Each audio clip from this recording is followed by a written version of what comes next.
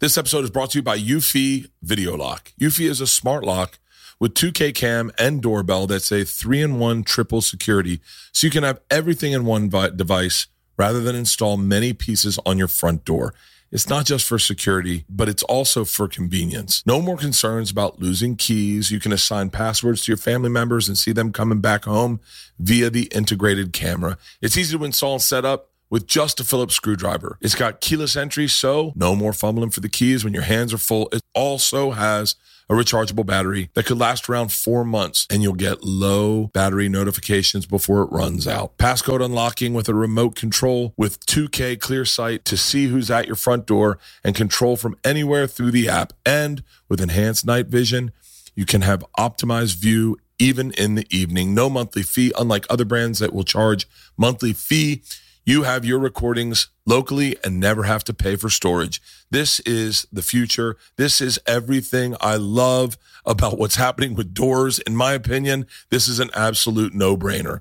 I'm telling you right now, this is an absolute no-brainer. We installed them in the house, and it makes, especially when you have a family, it makes life so easy, so secure, so safe, and once again, so easy. Search Eufy Video Lock. That's EUFY Video Lock, or visit eufyofficial.com/video lock to see how you can gain complete control of your door.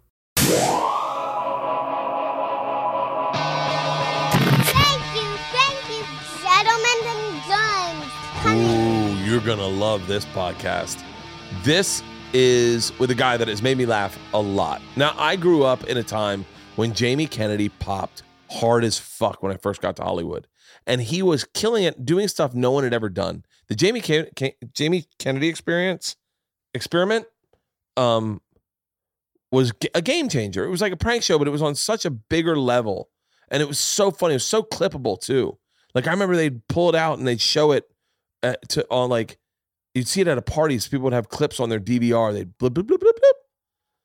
And then everyone knows that I won't bring it up too much, but him and Stu Stone came on my podcast, and they had one. I mean, maybe you shouldn't laugh at what you shouldn't laugh at, but they had one of the funniest things I've ever seen in my entire life.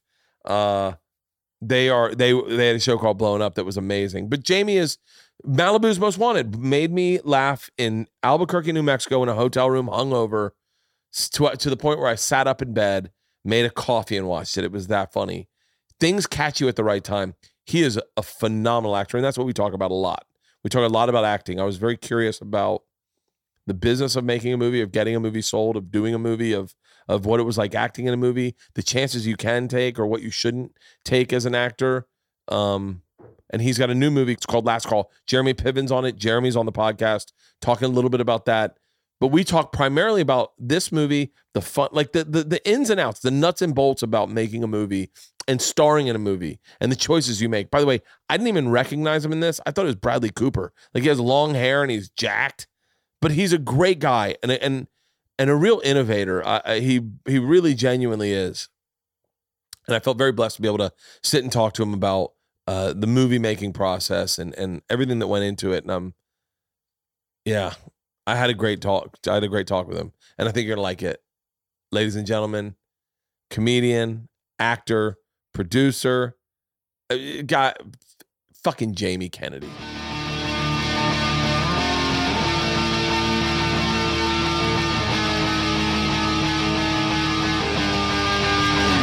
This is Overcast. What's up, Bert? How you doing, buddy? It's been a minute, man. I'm good. New movie coming out? Yes, sir. It's Friday. Holy shit, man. Congrats. Thanks, buddy. I appreciate it, man. That's really awesome. So did you shoot this movie during COVID, or was it before COVID? Right before. We did it. We wrapped around December of 2019, and then right at the buzzer. I know, right at the buzzer. Jesus. So tell me about the movie, man. I'm really fascinated. I've never really cared much about the actual movie side of this business until recently. Like where I started going like, and you've been such a fucking OG in the game to like all aspects of it. So I'm super curious. Like tell me like if you can, tell me nuts and bolts of how this movie got made. Because that's one of the things that I don't think enough people know is like, someone takes an idea, they take it to like a studio. What the fuck's a studio?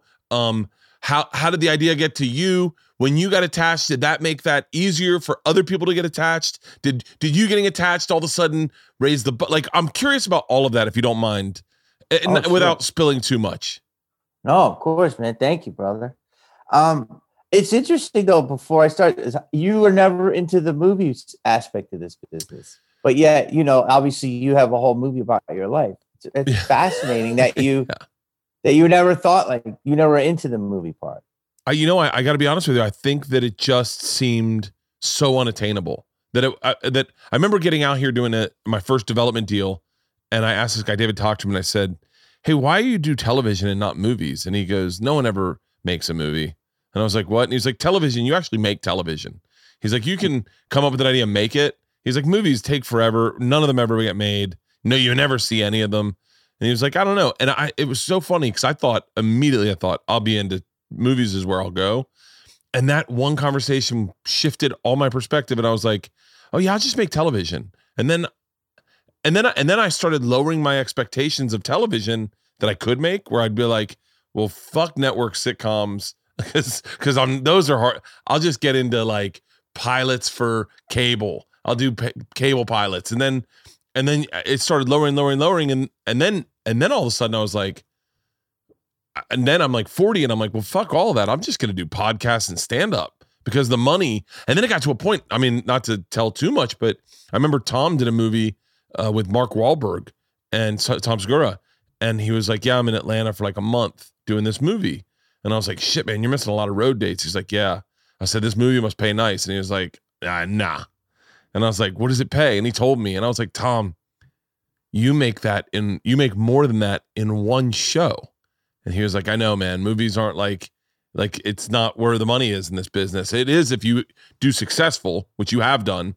But like, so that's why I'm curious, is I'm now interested in the movie aspect side of it." Sure. Okay. That's awesome. Well, basically it's like this. It's like for this particular movie,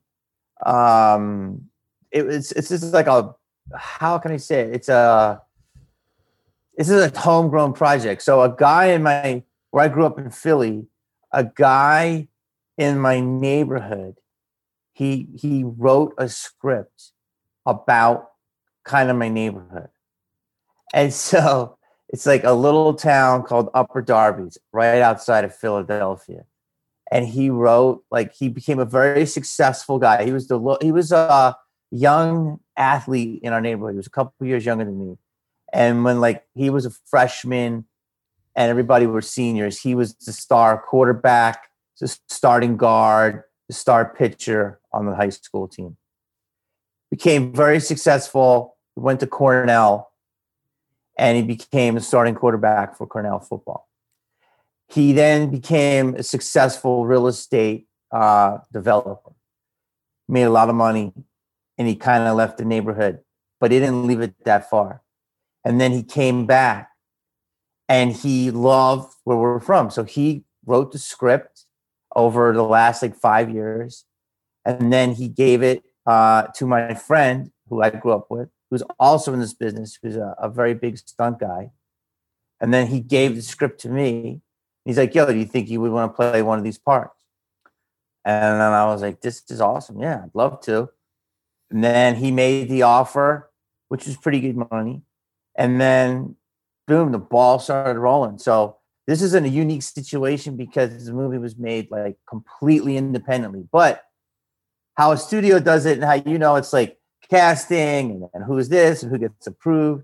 And this one, it was like I kind of got involved, and then I don't know who he got next, but then I believe he got Taryn Manning, and then I think that attracted Jeremy, and then we were able to get Bruce Dern, and then Zach McGowan, who's a great actor, he came on, and then Kathy Moriarty, and then Jason James Richter, who's a great actor. So it kind of just snowballed from people knowing each other.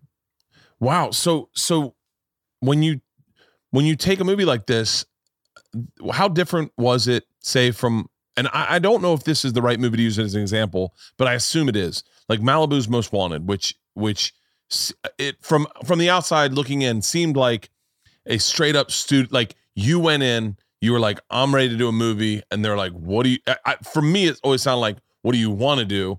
And you're like, I got this script. That's what it seemed like to me. Was that a similar, how is that a fair insight on how a movie like Malibu's Most Wanted was made?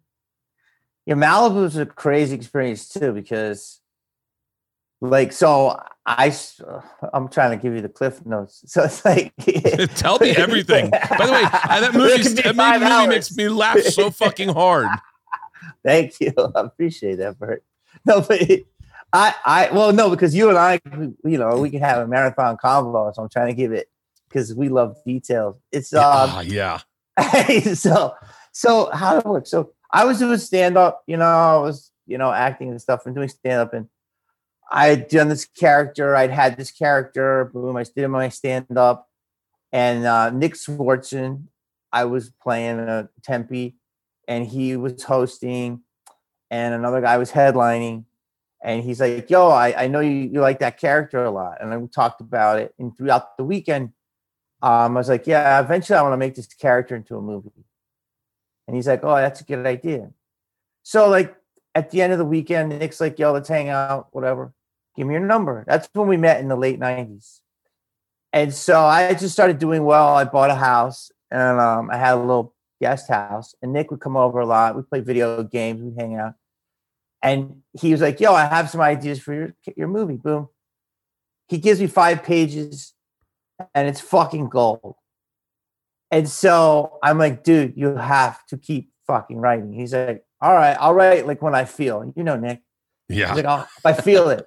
So every couple of days he'd come over and have 5 or 10 new pages. I was like, so anyway, we started working the script like that. And we ended up getting a rough draft of like, he knew the character, boom. So, and then he wrote within a month and a half, we had a script, which was crazy to have, right? And it was really good. Cut to us trying to make it for 2 years independently. Just producers, Coens had the money, didn't have the money, blah, blah, blah, blah. Falls apart. I ended up getting my show, the Jamie Kennedy Experiment. B-Rad's on that. And then it gets popping again. So Warner Brothers, the producer was very savvy. And he's like, Warner Brothers movies. You know, I'd done a couple parts of movies. I was never the star of a movie. But I was like, you know, co-lead. And he's like, let's take a project in. The timing is right. Yeah. So everything of this is like not typical, but nothing's really typical in our business, right? Yeah. So then I go, he's like, well, what do you want to make? I'm like, well, I got this movie with Nick, because Nick has been on the show, and it's like about a rapper, and he's from Malibu, and he's like B-Rad. And I'm like, yeah. And he's like, well, what's this premise? And I'm like, I don't know. He just is like, his parents don't want him to act like that anymore. We go to Warner Brothers. We sit in with the president after 2 meetings. Then we sat with the president at our 3rd meeting. And he's like, this is the movie you want to make. And I was like, yeah. And he's like, you know, you don't have a 3rd act. And I'm like, yeah. And then my producer's like, dude, he's got the #1 news show in the WB. And he's like, great.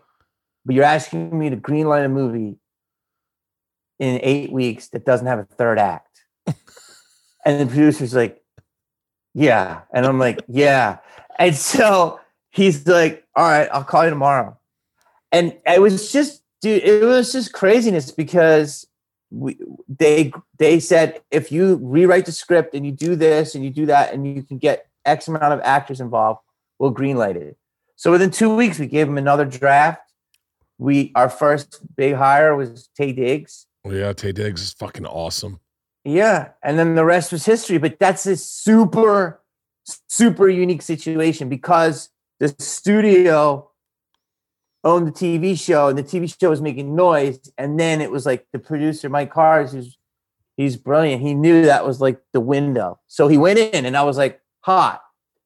So that's one way to do it. Other ways are independent. And then You pick it up. Other ways are development hell. I mean, there's a million ways to do it. It's like I see so many movies that are about to go. I had another movie in 1999 with the killer cast. It was me. It was Scott Kahn. It was Paul Walker. It was Jessica Alba. It was Amy Smart.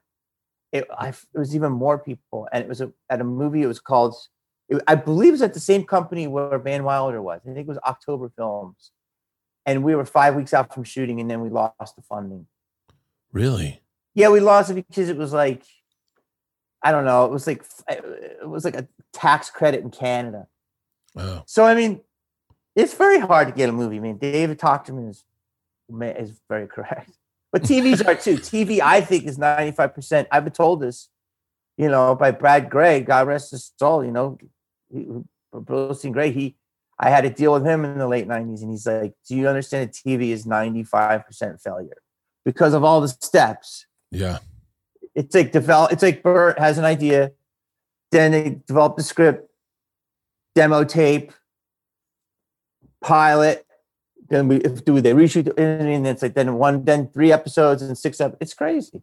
So did you feel like so you do Malibu's Most Wanted, right? And then you go on to do another movie, and I mean, I don't remember. I don't know about box office numbers, but for me, Malibu Most Wanted was a fucking success just because it's funny as fuck, right? So then you go to do another movie, and I'm certain at that point you start getting plugged into shit where they're like, yo, Jamie, here's like, I don't even know what money is in movies, but like, here's $5 million. We want you to star in 3 movies or whatever. And then I'm certain that people see you as something that you aren't, and you go, hold on.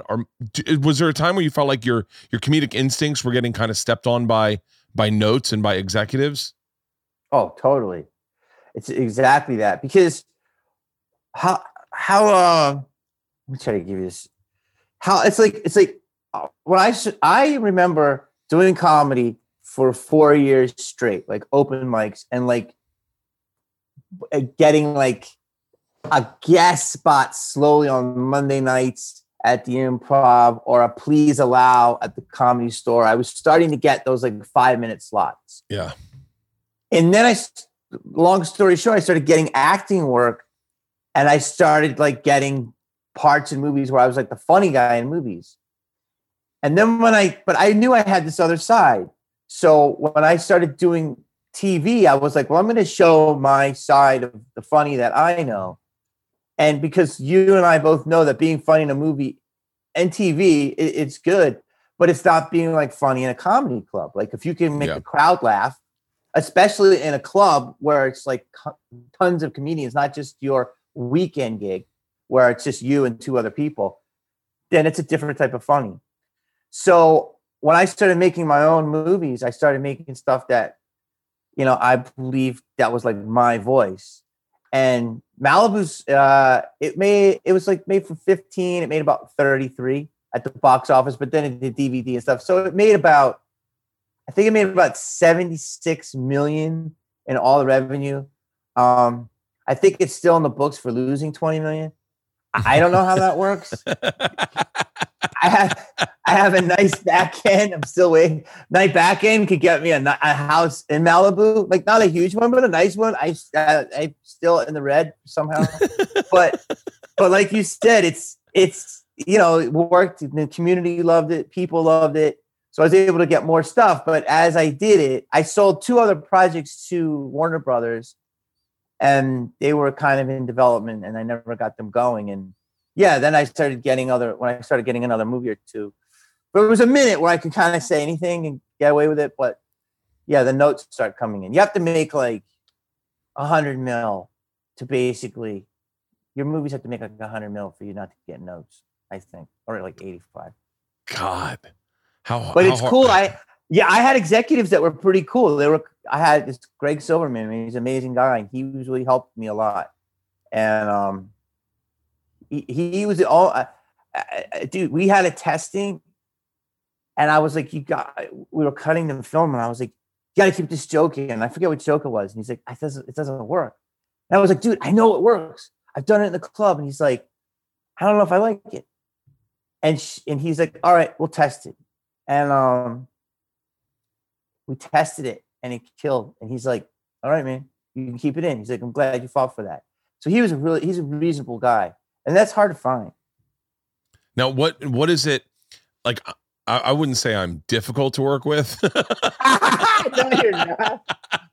I'm Wait. like, if you put me on the set of like a host-driven reality show, I can be a little bit bothersome because I've done so much of it that a lot of times you're getting young. That's not the place where people stay in this business, is directing host-driven reality shows. But talent does, but directors, cameramen, that's always like their first gig. Then they grow into something else. So you're dealing with these young kids who, a lot of times, the network or the production company will give them a literally 8 pages a shot list of, I need this shot, and so there's no creativity in it. There's no like, it's like, Bert, I need you to take a bite of that hot dog. All right. And I'm going to get some listening shots. And it's like shit where I go, I'm not doing any of that. And so I get that. Like when you do when you do the publicity shots and like, give us one when you're like, wacky. It's like, please stop. It's that, right? I don't have that. I'm not very patient, I should say. But like, I know for a fact that I was given an opportunity with no director whatsoever to do a show, and it was absolutely not what the network wanted. And I thought it was so funny, but the network was like, I mean, they buried it. They were like, it was dirty. It wasn't right for the brand. It was so not good for them. But do you find like, so when you do this new movie, Last Call, when you do this, are you careful not to get in your own way, to go like, listen, I've seen bad habits that I have had, or I've seen times where I didn't listen, or maybe I should have listened, or I listened too much. Now that I'm doing this, and this is a grassroots project that we're making, do you find yourself treating it differently than you would say, like just a day thing on Scream, or like a 3-day, like a small? Does that make sense? Yeah, like this one was so homegrown, and I knew a lot of the people involved, and like I'd worked with Taryn a while ago, and I worked with Jeremy, and I knew a lot of the players. So on this one, I felt like I could do whatever I wanted. You know what I mean? Yeah. And there is that stuff when you're making a lower budget or a newer budget, like that. The producers, a couple of them were my friends, so they trusted me because I had more experience. So, and the director, we really, we could really try stuff. And he was like, all right. And I'm like, he would be like, let's, instead of doing 3 shots, we could do it all and get it all in this one shot, So this was a really chill set. Everybody was great. We had Bruce Dern for 2 days, absolute Mount Rushmore legend. And we wanted to make sure like we got him and shot him out. So this was chill. But like in terms of what you're saying, of like, it's crazy because if you have your own ideas, like you're saying, and like you were saying, like, oh, there's certain stuff you don't want to do. It's you just know what you're doing. You know what I mean? Yeah. So that's why I love doing this. I think this is why we all love our own, being in charge of our own little worlds. But yeah, I always think a good actor should, be seen and not heard. You kind of show up, you do your thing, and you kind of sit there and wait to be activated again. And then as you get older, you start, learning stuff. You're it's not that your patient you just know what you're doing. So you have to kind of be aware. But so that's why you have to kind of work with people at the kind of a similar experience level with you. And I know when you do work with people that are different, it's like, okay, you already see what's going to happen and how you can shoot something in 5 shots. You can shoot it in 1 shot. So I think that at the end of the day, it's like you kind of, I've also had times where I've done stuff and it hasn't worked for me. And, I get humbled. So then I'm like, I become the humble guy. But at the end of the day, I don't know. I think what we do is like a sandbox, man. We should be able to do what we want. It's creative. And I've seen so many fights, dude, so many people. I'm not going to air it out. Like I've seen amazing stuff, and you never hear about it because it's a creative world. But now everybody snitches. You know what I mean? Snitching is like crazy to me. And I don't mean that. And I don't mean like they like hide bad habits. I mean, you're going to fight creatively. People are going to fight. Big stars are going to fight big directors or whatever. And it's okay. But now it's like, that's worth more than the project sometimes in terms of like the gossip. This podcast is brought to you by Liquid IV. I love hydration. I love sweating more than anything. In order to sweat, you need to be hydrated.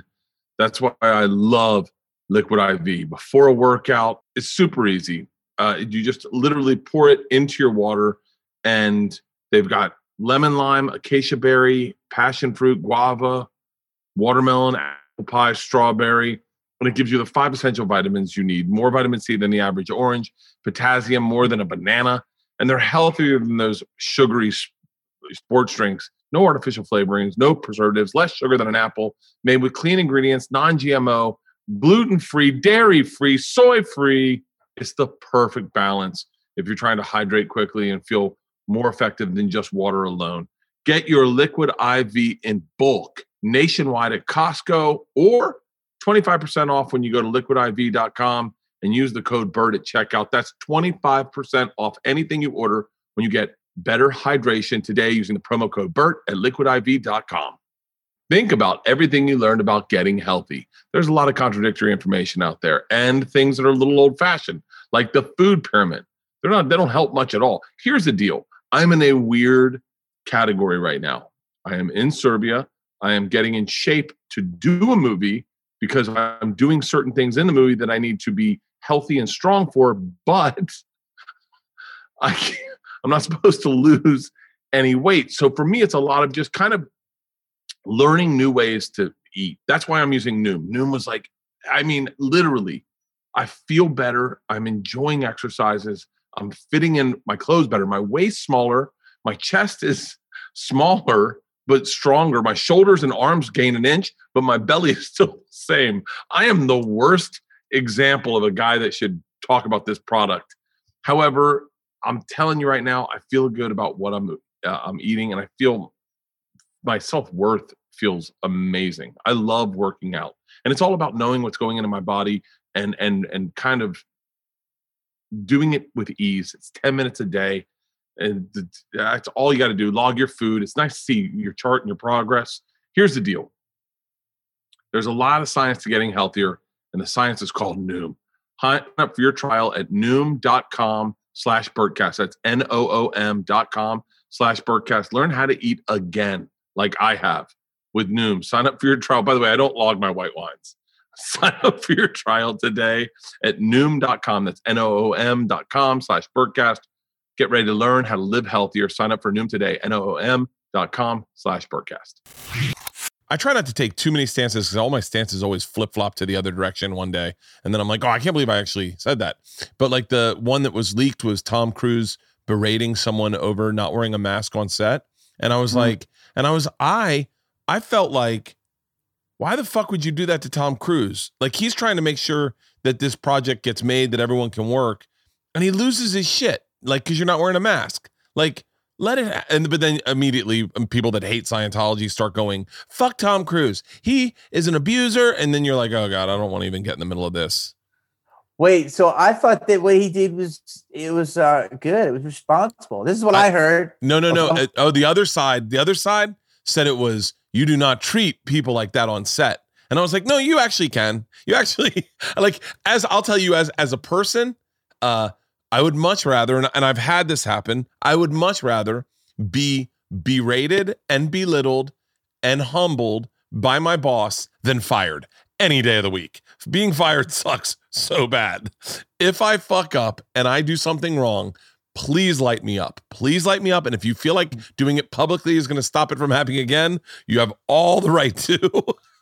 Dude, this is what I heard of that story. And I agree with you. Like, dude, Tom Cruise, was like the first production out of the gate. So he was like they were like the leader of it, right? To see what a COVID production would be. So super highly expensive project. I heard he risked some of his own money. Mhm. And they had like a crew, I don't know, hundreds of people that wanted to work. So like one un-COVID protocol thing shuts it all down. So that means nobody eats. And then Hollywood looks to it as like this leader and so going, yo, if this doesn't work, what's going to work? So I think there was a lot of pressure there. And he was like saying, he was just saying, fucking follow protocol. And he did it publicly. I don't understand how that was bad. He didn't like say, hey, John, you're a bad person. He was like, just fucking do it. No one even got fired. Yeah, that's what I said. I was like, No one got fired. Yeah. But definitely the person that recorded it, the person that recorded it was like, time to put Tom Cruise on blast. Dude, and you know what? I bet that person recorded it doesn't work on sets. I bet that person's never been in a $150 million movie with stunts that are death-defying, with a fucking major super legacy star. I mean, come on, man. The pressure's fucking insane. Yeah. I mean, it's funny because we're in a world where it's like, I wouldn't say hindsight, but the Monday morning quarterback of the way we behaved, and you were front row to it because that was your scene, was like the Paris Hilton scene, and people were lighting her up left and right.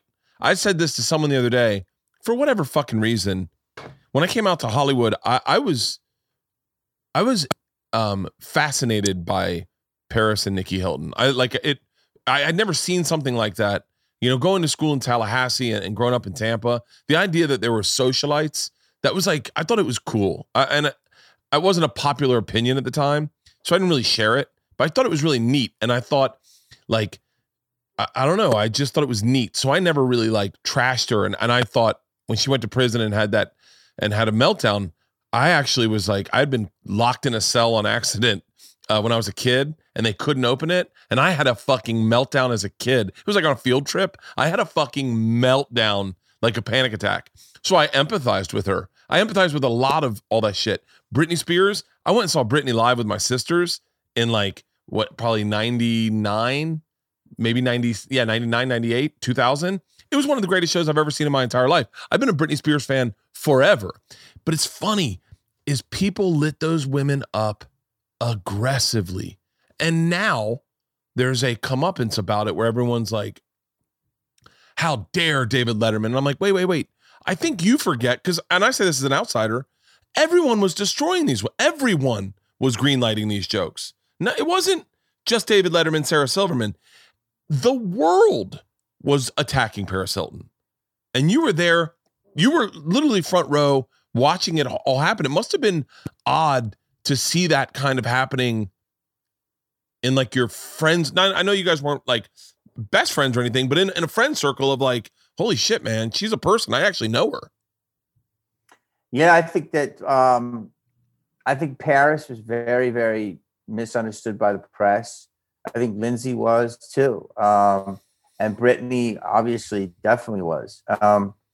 It's like, dude, you said it perfectly. It's like you said, it wasn't just comedians, making jokes or network TV hosts making jokes. It was people greenlighting them and magazines writing about it. And this was the birth of, TMZ, which I'm cool with TMZ, but, they weren't exactly polite when they're following you and asking you stuff in a bush. And then there was X17 online and Radar. And I mean, Hollywood, I think Uncensored, just like it went from like, yo, your agent has an interview for you. You're going to go to Kiss FM and you're going to do Ryan Seacrest for an hour. And it's just going to be you and him in the studio. And then after that, you're going to go to Burbank and you're going to go and do Jay Leno's show to promote your movie. And you'll do some newspaper phoners in the day. Okay, cool. And then you're done. You do that for 3 weeks and you're done. It went from that to you're leaving Ryan Seacrest. There was never even any cameras, dude. When you're in the, it was just audio, right? From you going and you're at Earth Cafe and you're leaving, the guy's like, yo, so let me ask you a question. We saw you last night and you were coming out of Katsuya. It's like that whole phenomenon was the early aughts of like video cameras and questions that you were like, yo, how'd you know that about my mother's, like underwear drawer. What'd you, it's like, so it was kind of like shocking. And obviously if you're, pretty young ingenue and, actress, socialite, whatever, it's sold. Their lives sold. And, yeah, man, they went hard on them, and it wasn't, you have to look at such a big fish to fry, but the culture was consuming it. And it is, these people are people. Paris is a sweet person. Lindsay's a sweet person. Lindsay got the biggest end of that shit stick out of all of them.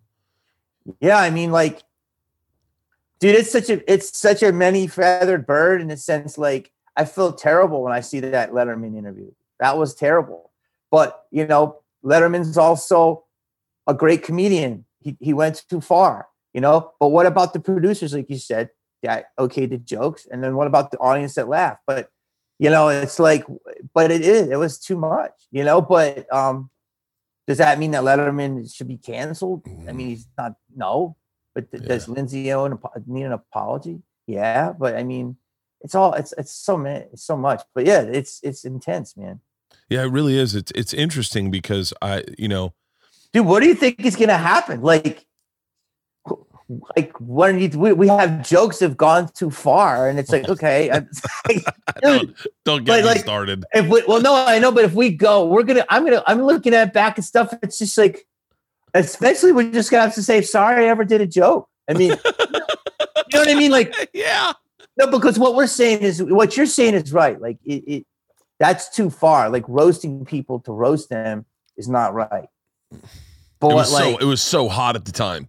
Like, I know. It was so hot. But what about TMZ? TMZ do roast people every week. Oh, destroys people. I remember watching. I remember watching the first roast joke I ever saw, and this is like, I'm just being very real about my reaction. Was Jeff Ross, and I only say Jeff because he was the best at roasting, but it was like the first roast, and I don't mean to like call him out and if this joke's wrong and Jeff wants to say that he never said this, he can, whatever. But it was Jeff Ross, and he said Abe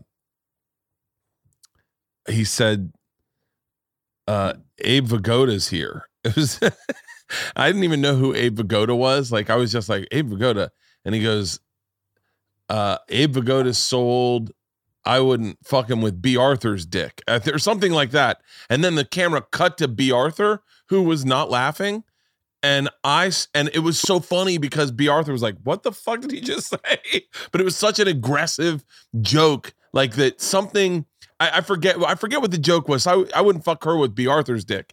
And it just cut to B. Arthur, and she was like, huh? And that was like the sense of humor at the time was like, oh shit, you got away with it, and you look back at I look back at jokes I've told. I mean, someone wanted to buy my Comfortably Dumb, my first special, and they were like, someone offered to buy it and then stream it, and I was like, I'm gonna pass. Really? I think I'm gonna let that one sit. I was like, I don't need the optics on that album. I didn't write that thinking people would listen to it fucking 15 years from now. Dissecting it. Wait, what are you? I know I have jokes too that I'm like, oh boy, if they're dissected, I mean, like, but they could do that with anything, right? Obviously, this. Yeah, they go through pioneers. Well, here's what I was actually just on a jog this morning. I was listening to Bruce talk to the 85 South guys. If you ever get a chance to do 85 South and you're in Atlanta, one of my favorite podcasts. It's so fucking fun, and it's so right up your alley. It so is. I love it. And so they were talking to Bruce about the same question about like, what do you think about? He goes, there's jokes I don't make anymore that I made in the past. He's like I don't talk about homosexuals really. And he's like, I make a few, but I was listening to him talk about it, and I thought, here's the difference is that I think we all know this on stage. Like if you're on stage, crowds will pretty much go along with you. Like when you're doing it on stage and people, I haven't run into people not letting you take your shot. And I still say pretty aggressive. I still to this day say pretty aggressive things on stage. Sometimes the fucking joke is to say the most inappropriate things. The thing that you don't. It's called shock. Yeah, the thing that's the funniest joke is when the thing that you don't expect to hear is said. That makes you laugh. And 100%. And here's the risk we run is that sometimes, and I think it's because I'm debating this, but I think because we're out, I know I am talking so much that in an interview, people can go, he was being serious. And like on a podcast, they go, oh, Bert was being serious. And I know they've done that to Bill. I've seen them do that to Bill Burr.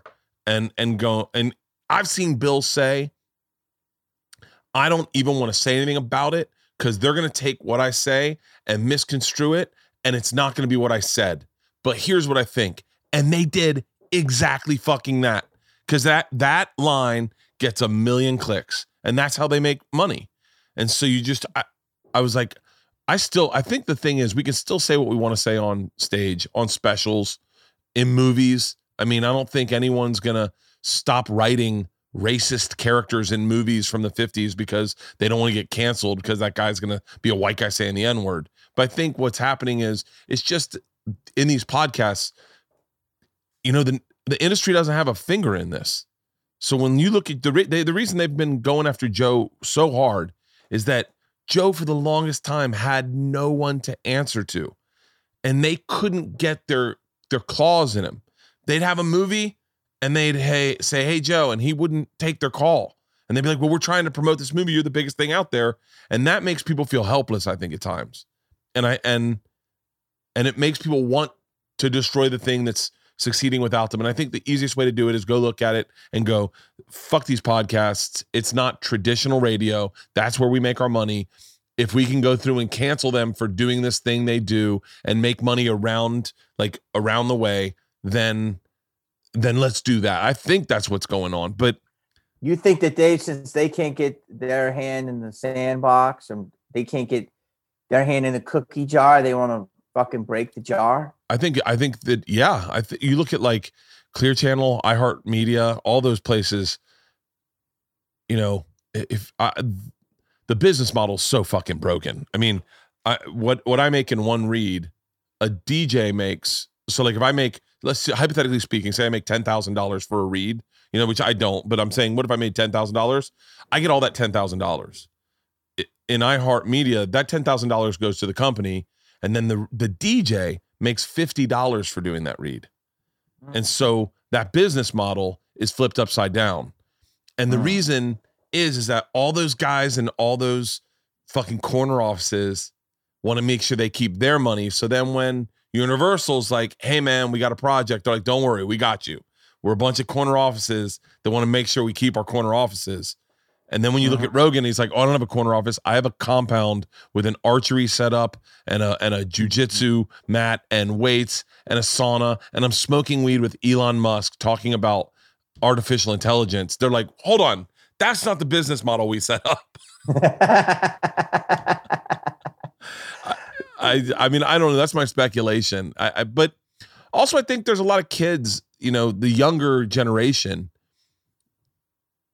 it's just what happens all the time. Is like the younger generation looks at the older generation and they're like, it's our turn. Fuck these old people. And they're like, what did you call? What pronoun did you use? Oh, fuck. Well, let's get rid of this guy. Yeah. And I think it's disruption too of what you're saying in terms of media, with this happening so good. There's no middleman.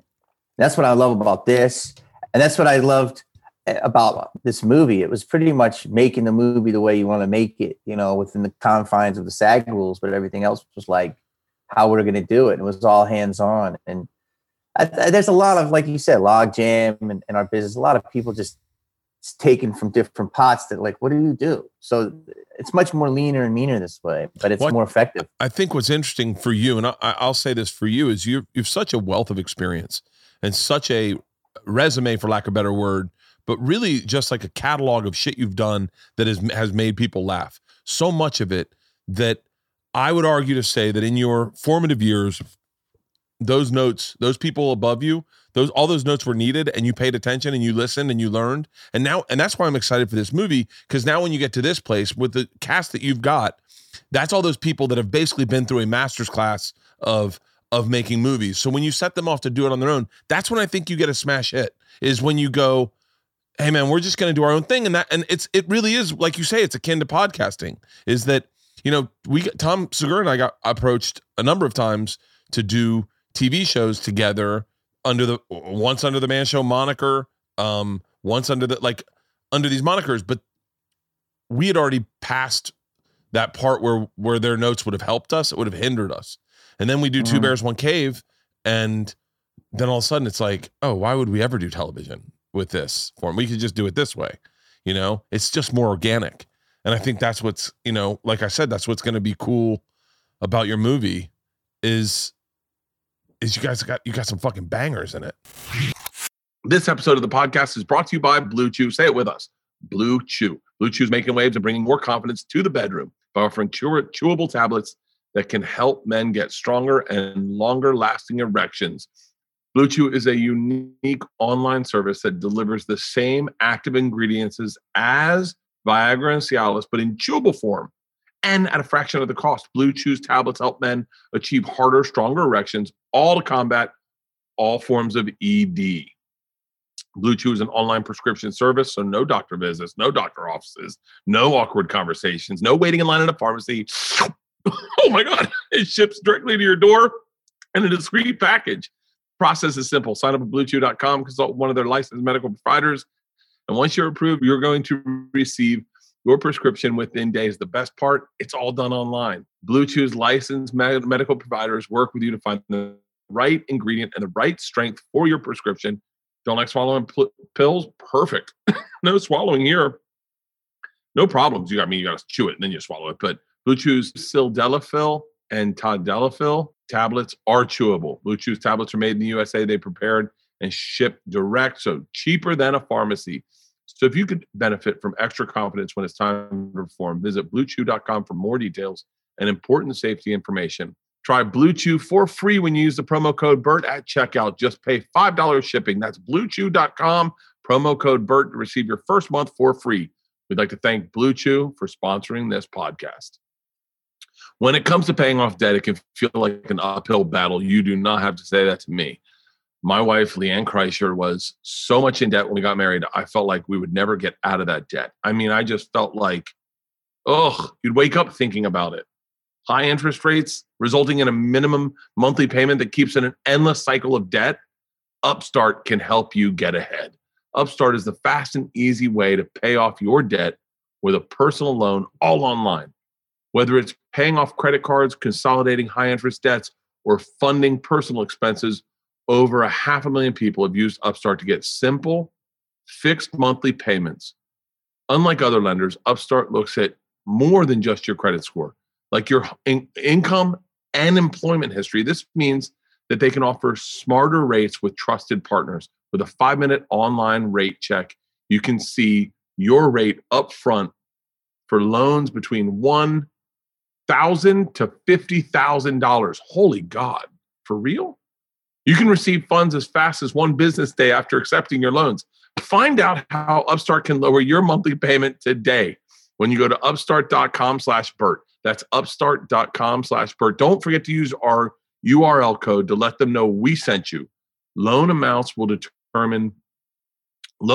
determined based on your credit, income, and certain other information provided in your loan application. Go to upstart.com/Bert. Yeah, I mean, like you said, it's like, dude, I mean, Bruce Dern, bro. Dude. We got to do, we were improvising with him.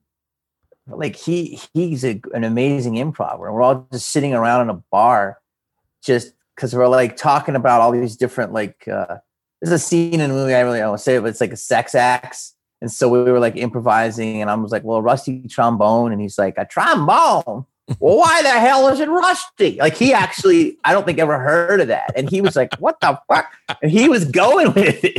And it's like, just like you said, like the director trusted us. And I think that's the projects that I like, and I'm sure that you like, it's usually You hire people for what they're good at, and you let them go. Like that's what I always heard. Like good directors hire good actors, good DPs, good cinematographers. You know, you gotta let people. You gotta empower them. Yeah. And the notes are hard, man. I mean, they are effective sometimes, but I'll never forget. I worked on this movie and I did a joke 25 times in a club. I watched it kill, and then I got it in a movie, and the executive is like, "Nah, it's not funny." And I'm like, "It has beta testing behind it. It worked in Dayton." You know, and that's what's hard because they're operating in their own little bubble, and we're not. We're out there. Oh yeah, I wholeheartedly agree, and I wonder. So just out of curiosity, when you do like a scene, say with Bruce Dern, where you're improvising, but you have a script, how does that work as an actor? Like, do you? And I've acted and stuff, but I'm a very timid actor in that I usually say what they wrote on the page, and then I feel like guys like you and Mike Epps are guys that are so much a wealth of already. Like those are my two examples. Are you and Mike Epps? Is that you guys are both comics, but you're also really great actors, and I'm telling you, man, it's really hard to straddle that line of being. I actually was thinking of this the other day. I was like, Pete Davidson did it. He's a great actor, great actor. Amy Schumer did it. She's a great actor. Mike Birbiglia, he's a great actor and great comic. I mean, great comic and great actor. I was doing the list and I was like, even some of the greats, and I won't say names, some of the greatest comics in the world, you see them in a movie and you're like, are you just doing your act? I'm not going to shit on anyone, but some comics, I remember their first movie out, you're like, you don't feel like very comfortable in front of that camera. But like you guys are Mike Epps, the first time I ever saw him, he was in that movie where he won $1 million on a scratch-off ticket or something. I forget the name of the movie, but it was with Ice Cube. All About the Benjamins. Yeah. And man, he looked so comfortable on screen. So it was like he belonged on screen. And I wonder with guys like you and Mike, when you do a scene, do you do it first time like on book and then kind of move around a little bit? Like, how does that go when you do a scene? Well, it depends. I mean, so this movie, it was independent. Like my buddy wrote it. I know a lot of the backstory. It takes place in this part of Philly called Delco, which is you're Tampa. No, but I grew up. My whole family's from Philly. You have a Philly, almost kind of a Philly accent, but you also have a Baltimore. So it's like you have a little bit of that. So you know that area and how Baltimore is its own world. And if you really haven't been there, you don't know. So is Philly. Delco parts. Philly's its own world. Yes. And so I was able to put my own stuff in it because I knew it. And so they encouraged it. The director was great. He was also a Philly head. And we would use a term like hammers. You know what hammers are? No. Hammers are what people call metalheads, but we call them hammer fucking heads because they were always like this, like hammered. And so we put that in. Now that's like a Delco term, but I thought everyone knew it. A fucking hammerhead jump me. You know what getting jumped is? Like you get jumped. God, man, your Philly accent just came out. It so comes strong. out. Yeah, it comes out, right? He's like, I was having a fucking couple tall boys. These fucking couple hammerheads came out. They fucking jumped me. Took my old fucking Milwaukee. They fucked me up. So it's like that type of thing, right? So I'm going to improvise with that because that's like, I know the area. Now, something like Scream, early in my career, working with all the amazing people I worked with, and I'm the baby on the set, and the script is like ironclad amazing. I just do exactly what's on that paper. Then, because I worked with such cool people like Wes and Kevin Williamson, they were cool with me trying it. They're like, okay, we got it. Let's see what you got. So I was lucky. I was at a young age encouraged to try things by great people. And that kind of freed me up. So I was always like, so then I want to do a guest spot on CSI Dakota. And I'm like, I'm going to improvise. And they're like, no, man, you got to stick with the story because we got to find this. And then we find the body next thing. I was like, oh, okay. I would improvise a lot. Yeah. So but if it's really well written, I'm not going to fuck with it, but they still might encourage it. That's interesting. That's really interesting. I remember Like, I was I couldn't. I don't know if I could improvise on an Aaron Sorkin movie. You know what I mean? That's the GOAT right there. So wait, who is on your list? Who's on your list of who you'd like to work with still that you haven't worked with? I mean, I really think this, people can laugh or whatever, but I've worked with some amazing people, and I think that I would love to be in a part in like a Martin Scorsese movie. Yeah. Because he loves like, people that are a little off. I think I'm a little off. He loves people that improvise. Like, I've heard some of the best parts of Taxi Driver. I heard Wolf of Wall Street. I hear Goodfellas. There's a lot of improvisation there. And his movies, dude, you could argue Wolf of Wall Street. I think I've heard him. I mean, you could argue that it is an amazing comedy. Yeah. Right. You could argue that Goodfellas is almost half a comedy. Right. Like, yeah. Right. A Casino. I mean, it's the best type of comedy. And so I believe that he encourages that, and he loves funny people, and he wants you to do. I mean, I'd love to work with him. I'd love to work with Judd. I'd like to get my hands and, be a bunch of people, just whatever I can do, because it's nice to you got to work with people that you go up to, you know what I mean? I got to work with people that are amazing, and then you become better. It's amazing that Martin Scorsese has made movies that if they turn on, no matter where I am, I just watch the whole thing. Exactly. It's insane. Yeah. It's Mike Fleiss, a great guy, EP, The Bachelor. I've known him forever, and he said that. He said, you want to make a movie that is completely watchable. And you're right. It's like there's something about it that's so just comforting and real. You're so right, dude. You turn it on and you gotta watch it. Yeah, it's comforting. It's like if I can't put my finger around it, but like it's comforting. It's quotable. When you say that Goodfellas is a comedy, you're right. In a weird way, I've never watched it as like the horrors of what's happening. I've always been like, these characters are so rich, and I mean, Joe Pesci, even Casino. Like, I watched Casino right before I got I was going into a bubble, and I was quarantining for 5 days, and I ended up listening to the soundtrack from Casino. That soundtrack's so fucking good. That soundtrack. Yes. And you're like, why is it that man can make something that you cannot turn off? Like, you just go, I'm here. I don't have the answer. I just feel it's like this something. So you almost feel like you're a fly on the wall. I mean, besides the fact it's just so good, but that's the obvious answer. But it's just like you feel like you feel like it's so real. I believe. Like, sometimes when you watch a movie or TV show, and if it feels like it's fake, it's just we're not into it. But when it's so real. Plus, it's relatable. Those characters, like in Philly, we had guys like that. I mean, they were just hilarious. I mean, dude, Casino, there are some hilarious scenes. Dude, Casino. Yeah. I mean, James Woods, dude, is amazing, incredible. I've watched that scene where they kill Joe Pesci and his brother with a baseball bat. Is one of the most. It's such a hard to watch scene because it's so real.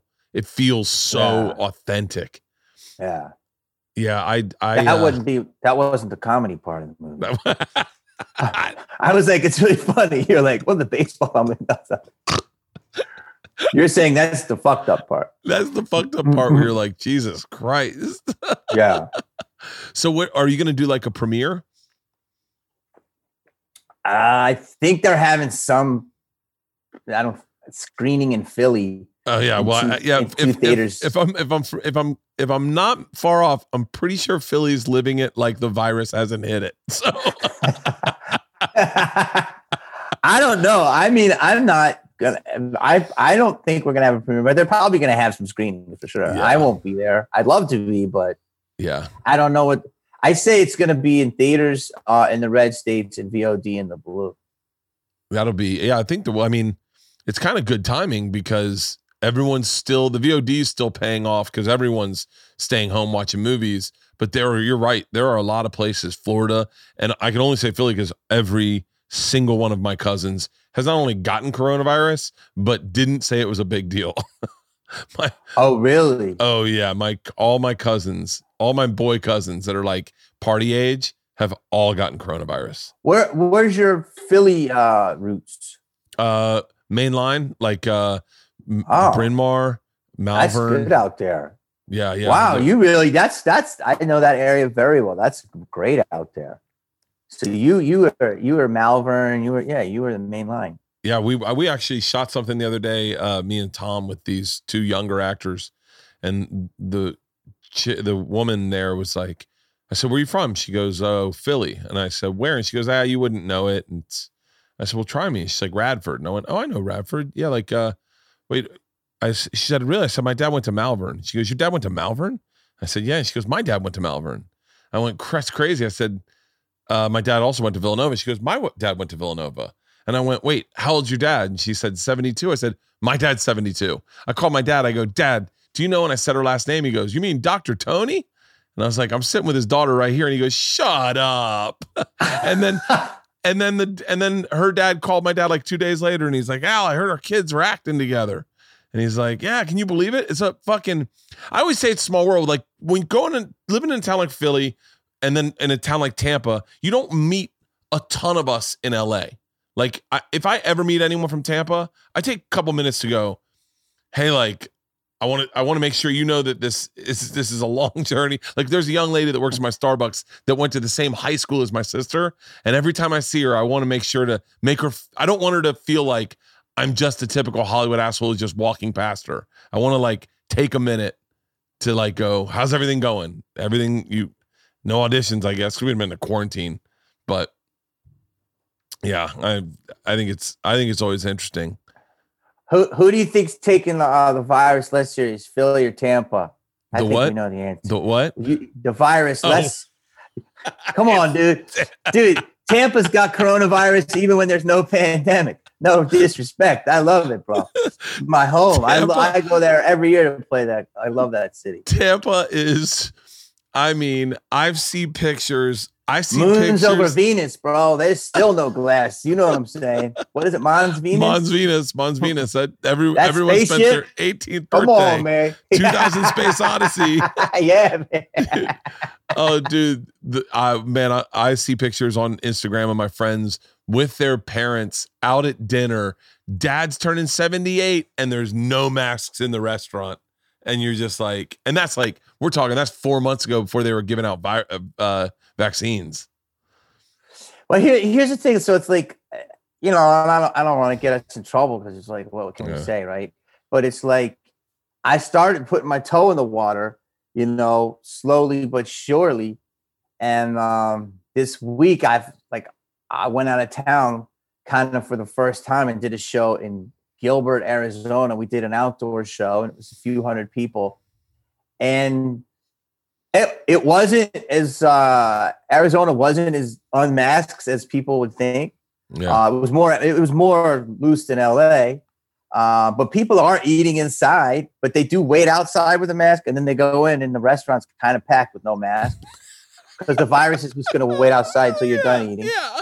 And then it's because it's respectful. And but I mean, I went to Top Golf and that was a little scary. But I mean, there was glass between us, but still there was people getting at it. I mean, 805s and drinking and pass. I mean, so I don't know, but I was far enough away. Yeah. So, but they're like, dude, don't be so paranoid. So I don't know. It's like LA is one way, Arizona is another way.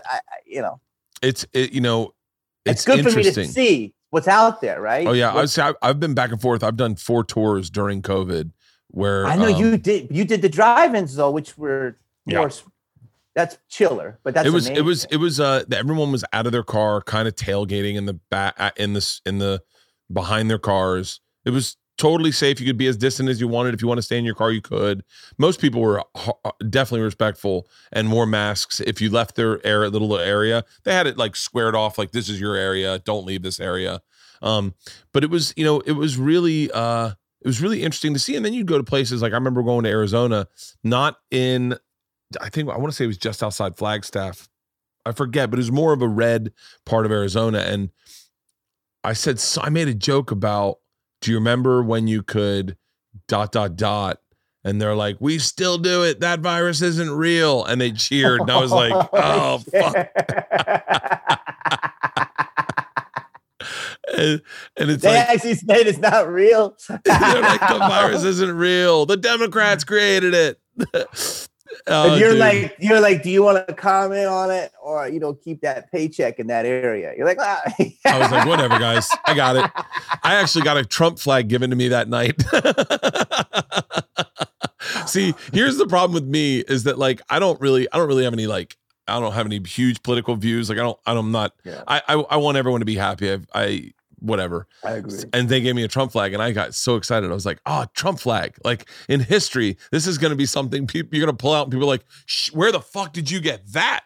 And so I got the Trump flag. Hold on to that. Yeah. That's going to be like artifact. Well, what happened is I got fucking busted. So my bus driver's black and he hated the fact that I had a Trump flag. So I'd put it up anywhere in the bus just to fuck with him. And so busting balls, I come home off the road and I bring the Trump flag. My daughters are very obviously socially minded. I bring the Trump flag and I put it on our mantle in our living room. And I'm home. The girls come home for the first time. They're like, Dad. And then they see that and they're like, what is that? And I was like, I'm just a big Trump supporter. And they got fucking livid. I'm just busting balls, right? I get drunk, Jamie. I forget it's on my mantle. I'm watching football and I do an Instagram post just commenting on a football play. And all you see is a huge Trump flag underneath my thing. And I got destroyed in the comments. Destroyed. I knew you were a Trump supporter. You and your fucking shitbag fans. And I was like, first of all, I was like, and then I had to fucking, I didn't even post anything. I just left it up. And then I commented it on Two Bears, One Cave. I was like, anyone who's my fan knows full well that I don't give a fuck about any of that shit. And then secondly, a flag doesn't mean who you voted for. And especially if you're a comedian. And then cut to, I'm telling Segura this story, right? I'm on FaceTime and I'm like, dude, I got this fucking Trump flag and it's still on my mantle. And I cut back and right at our door, I have a Make America Great Again hat. And Segura goes, do you have a Make America Great Again hat? And I was like, fuck. And he's like, Bert, I'm starting to believe that you actually voted for Donald Trump. I go, Isla got it. We were tubing down a river. We were in Alabama. It was the only hat available. Isla bought it. Oh, no way. I swear to God. Trump, yeah. And then you just happen to have that hat? I have that hat. It's still at my fucking door. Dude, in Hollywood, you can't even say anything that rhymes with the word Trump. Yeah. You can be like, yo, I had the pork rind. It was the rump cut. Trump! It's like, oh.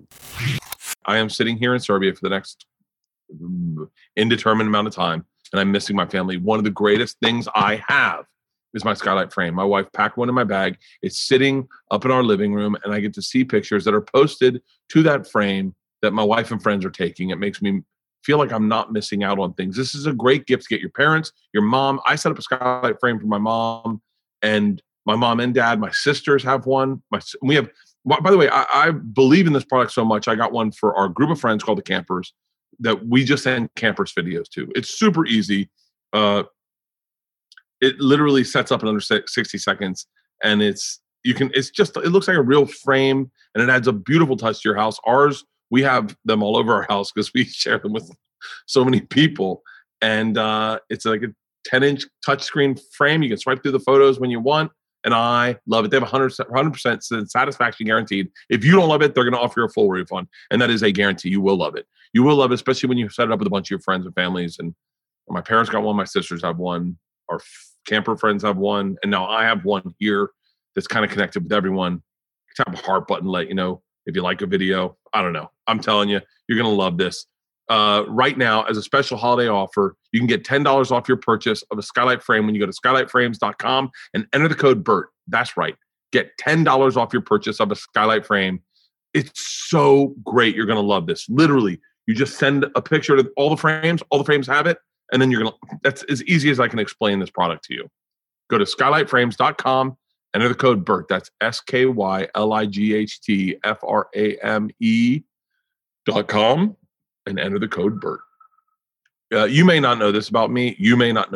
But I am obsessed with lawn care. A happy yard makes me a happy person. Spring is right around the corner. It means it's time to get that lawn on track for you. I know. Last thing anyone needs is another complicated, toxic lawn product. But Sunday isn't just another lawn care product. It's a customized lawn plan that works with nature. They take all the guesswork out, all the unwanted chemicals out, so you can grow a beautiful, natural lawn that's better for people, pets, and the planet. Dude, I have a big lawn thing happening right now. I'm not there to be supervising it, and it's causing me anxiety. The number one thing are these bay laurel cherry trees. I'm such a fucking idiot. I care so much about these goddamn, because I paid money for them, right? And I put it in a drip line, and then they wanted to put some chemicals in. I go, hold on. I got 2 dogs who are morons. Well, I got 3 dogs. 2 of them are definite morons, and they're big dirt eaters. And I freaked out. Here's what's great. You just go to getsunday.com, put in my home address, and their free lawn analysis took care of the rest. All in just seconds. Sunday uses soil and climate data to create a tailored nutrient plan so you get all the stuff your lawn needs and none of the shit it doesn't need. Sunday is made with ingredients that you can actually pronounce, like seaweed, iron, molasses, so you can grow a better lawn and feel better about it. The best is Sunday explains exactly what you get and why. Everything is waiting at your door when you need it. All I had to do is attach a ready-to-use pouch to my garden hose, spray. By the way, I love spraying a lawn. I like spraying a lawn better than I like watching it rain, and that is tough, right?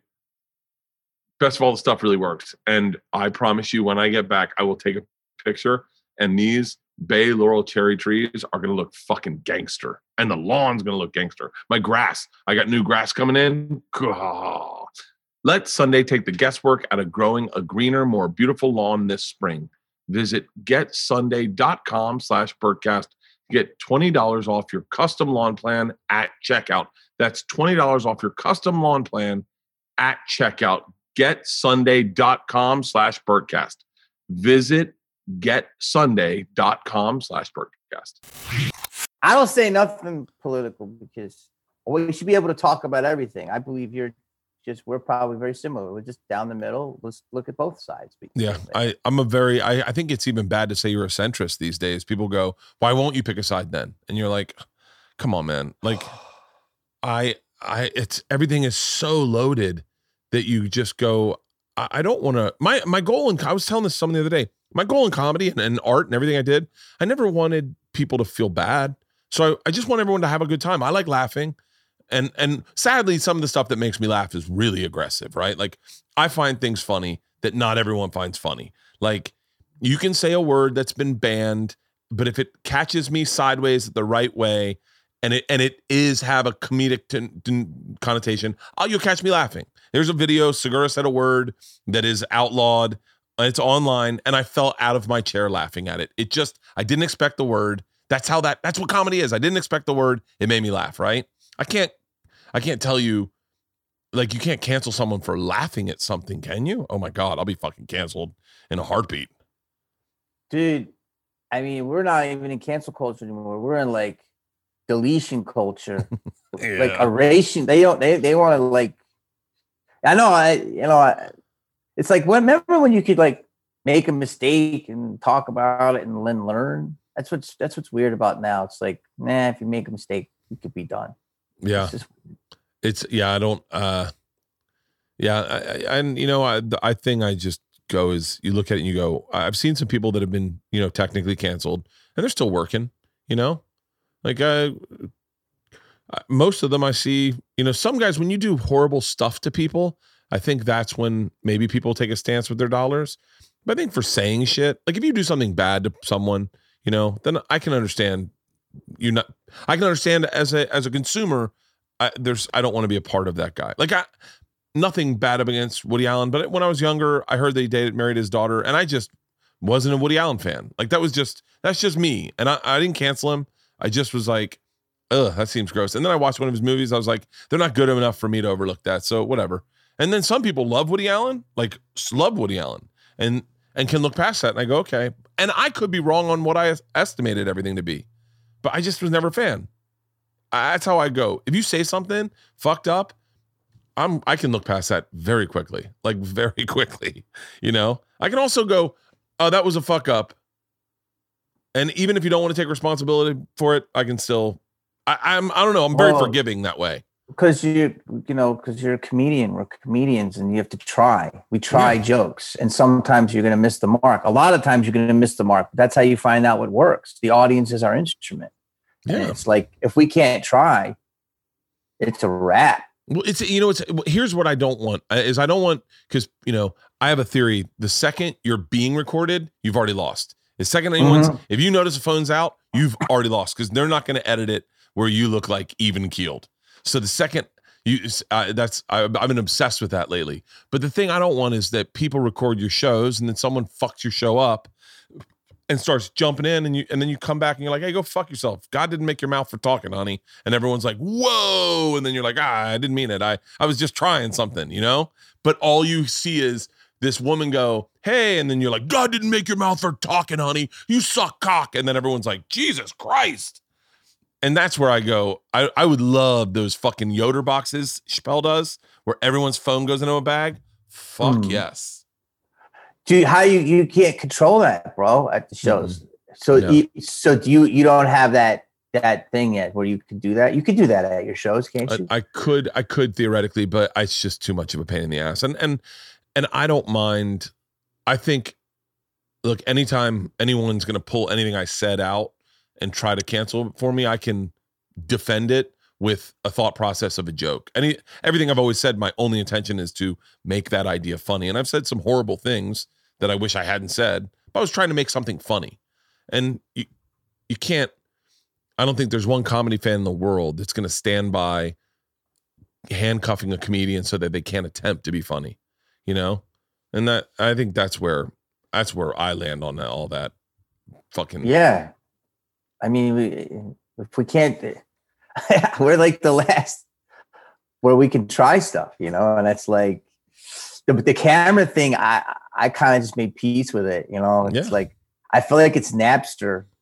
Everything you said, I agree with, but it's like, how are we going to stop it? So it's just like, there are just so many of them. They're always pointing them out. Oh, I record all my shows. So that way you have a log. I'll just play the whole show. I'll play the whole show. And by the way, I've had jokes. I had a joke. I'm very proud of this joke. I have a joke about Confederate statues that I had the idea and I couldn't figure it out. Right. I couldn't figure out the angle, but I got the idea. And so I started playing with it on stage. First place I told it was in Phoenix, Arizona. And it came out not even subtly racist. It came out like, and I was like, that's not what I meant. Like in my head, I was like, I meant for that to be better. And then I did another one and I was like, okay, that's getting better. It's not as bad, but I know that it's good. I know this is good. And then one day it clicks and you got it.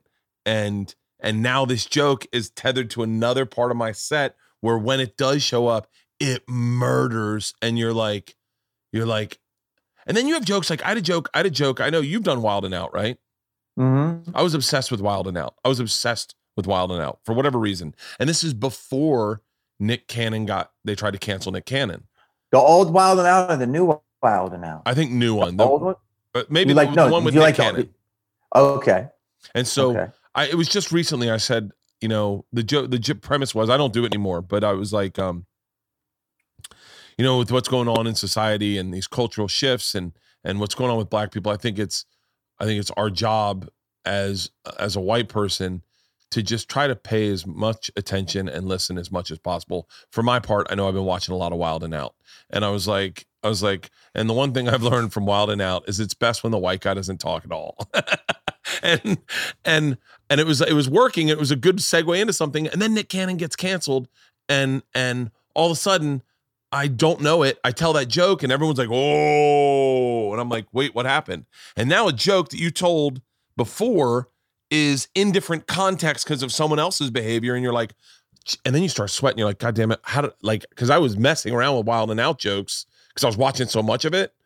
And then I was like, and now he's canceled. Now someone's got a videotape of me telling a joke and just plugs it in. And I can't go, that was 4 days ago. He just got canceled. So What'd you do? I just stopped telling the joke. That's a tame joke. Yeah. There was more to it, Jamie. There was definitely more to it. Okay. So you don't want to get canceled for telling the joke. I'm not going to tell it twice, Jamie. Maybe we have to edit this part of the pod. But that's the beauty of comedy is some people just saw that joke and will never see it again. That's why no one's getting rid of live shows, man. I'm so excited to get back on stage. Dude, I have a question. I know, dude. It's so true. It's like that one experience is like that moment. You know what NFTs are? I'm obsessed with that. So what do you know about NFTs? Well, the non-fungible tokens, it's basically, I don't know what the fungible part is, but the blockchain is obviously supposed to be the best thing that's happening right now, which I agree with. So it's like if I bought a car off of you and you only owned it and this had the blockchain receipt and it was Bert Kreischer and he had it from 06 to now, you couldn't lie about it, right? So that's supposed to be with everything. If, bought a house or whatever, crockpot. And so I guess with NFTs, that dude Beeble blew up, who I discovered through Joe Rogan's pod. Or his Insta, from Joe's Insta, he would post Beeble.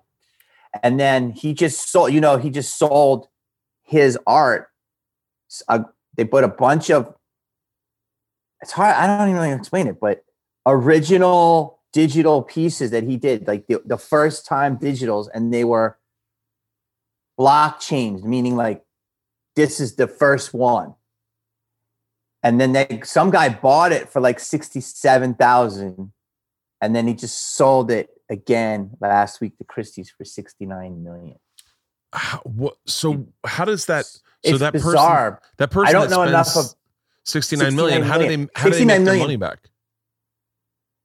Dude, you got me. But the thing about the blockchain is it's like, so if you have, I don't know enough about it, but with like Bitcoin, it shows you the actual owner. That's what keeps Bitcoin supposedly its value, that you can see that it's a ledger, right? And so it's like, you know how they say you go to the bank and you put in $10 and they lend it 9 dimes on it. So they lend 90 against your 10 and it's not, the money's not there.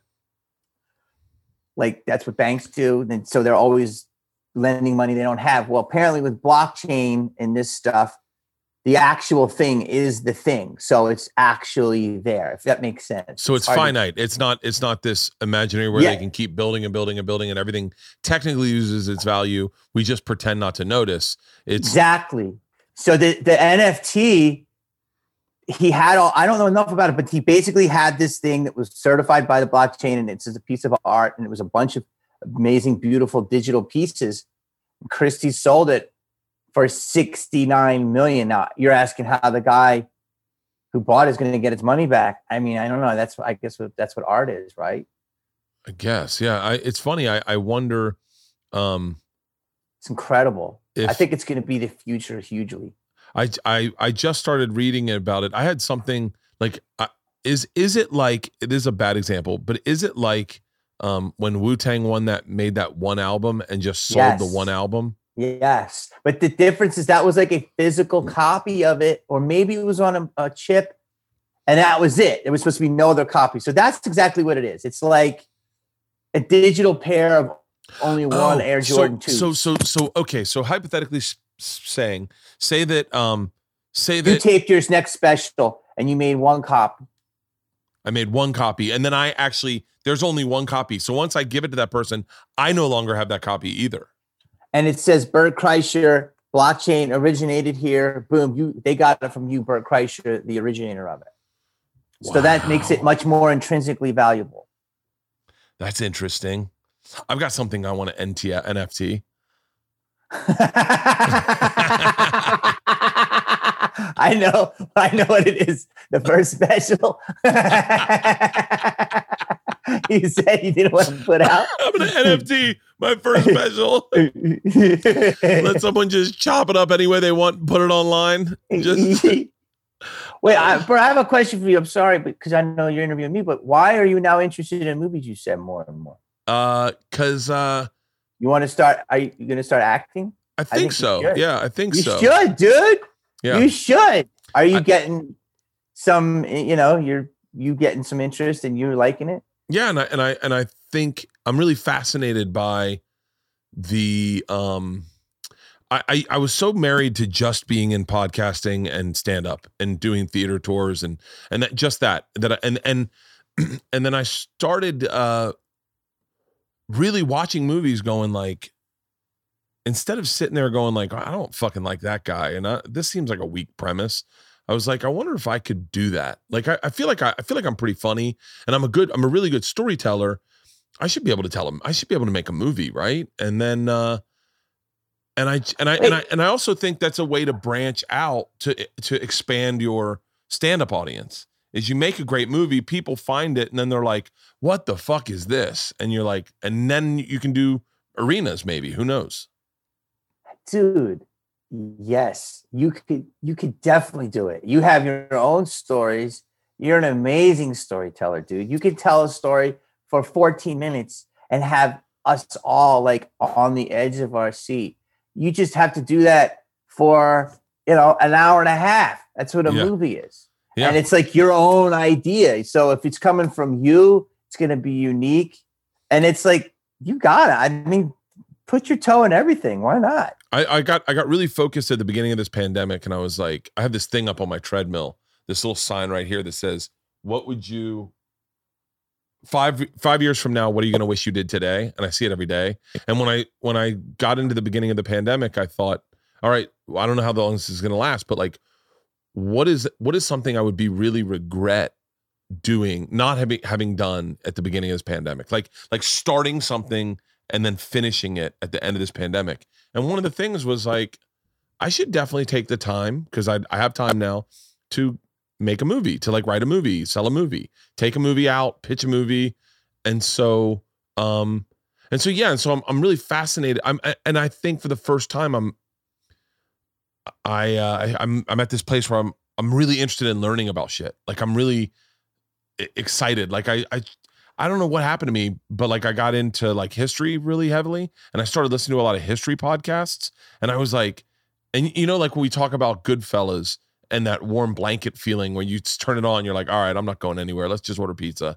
And that's been happening with me with a lot of shit. But more importantly, like taking a look at movies that I liked and then trying to figure out why I liked them, like silly movies. Like I'm not saying like it doesn't need to be like Dances with Wolves, but like Mike and Dave Need Wedding Dates, like why did I like that? Like what was it about that movie that I liked? I mean, really honestly, Malibu's Most Wanted was the first movie that I caught on accident. Like I was sitting in Albuquerque, New Mexico. I was hungover. I was on the road, and I knew the movie was made, and I knew you guys were in it. I just didn't know. I didn't know if it was good. I didn't see it in the movie theaters, and it came on, and I was crying laughing, and I was like, okay, now I'm really interested.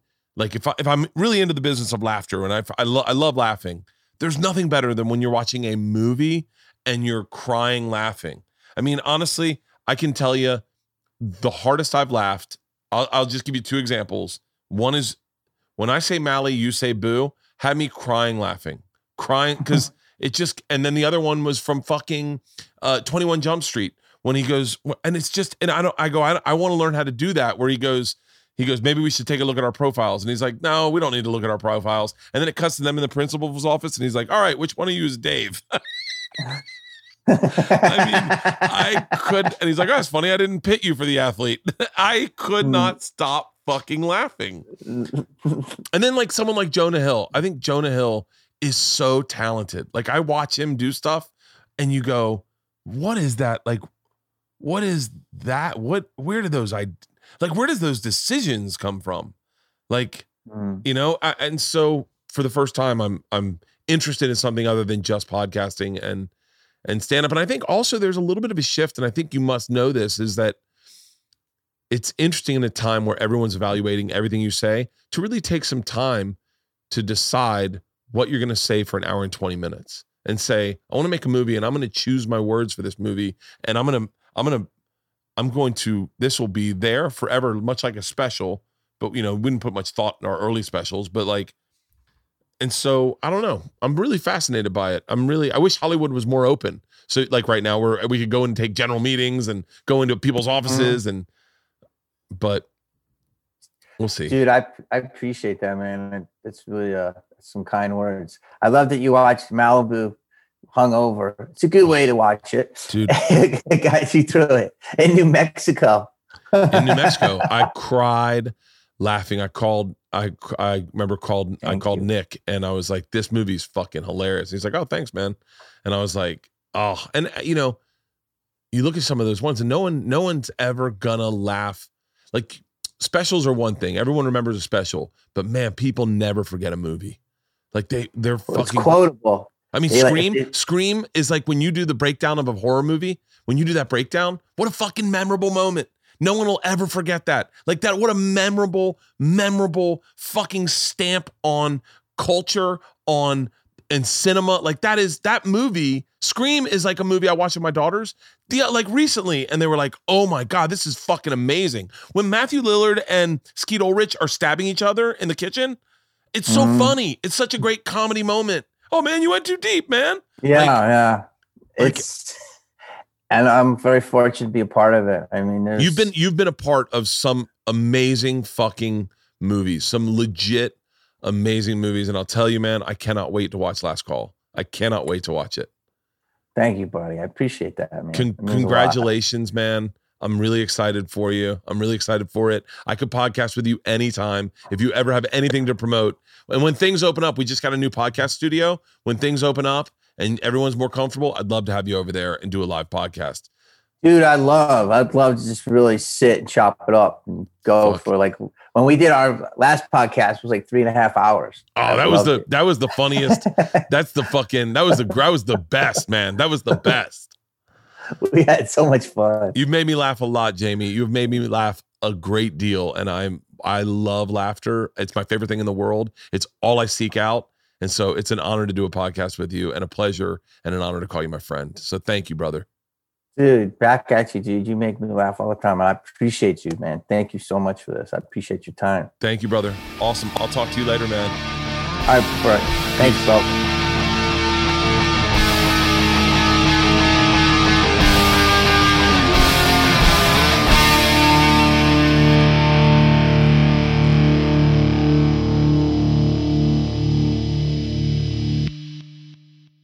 This episode was brought to you by The Machine.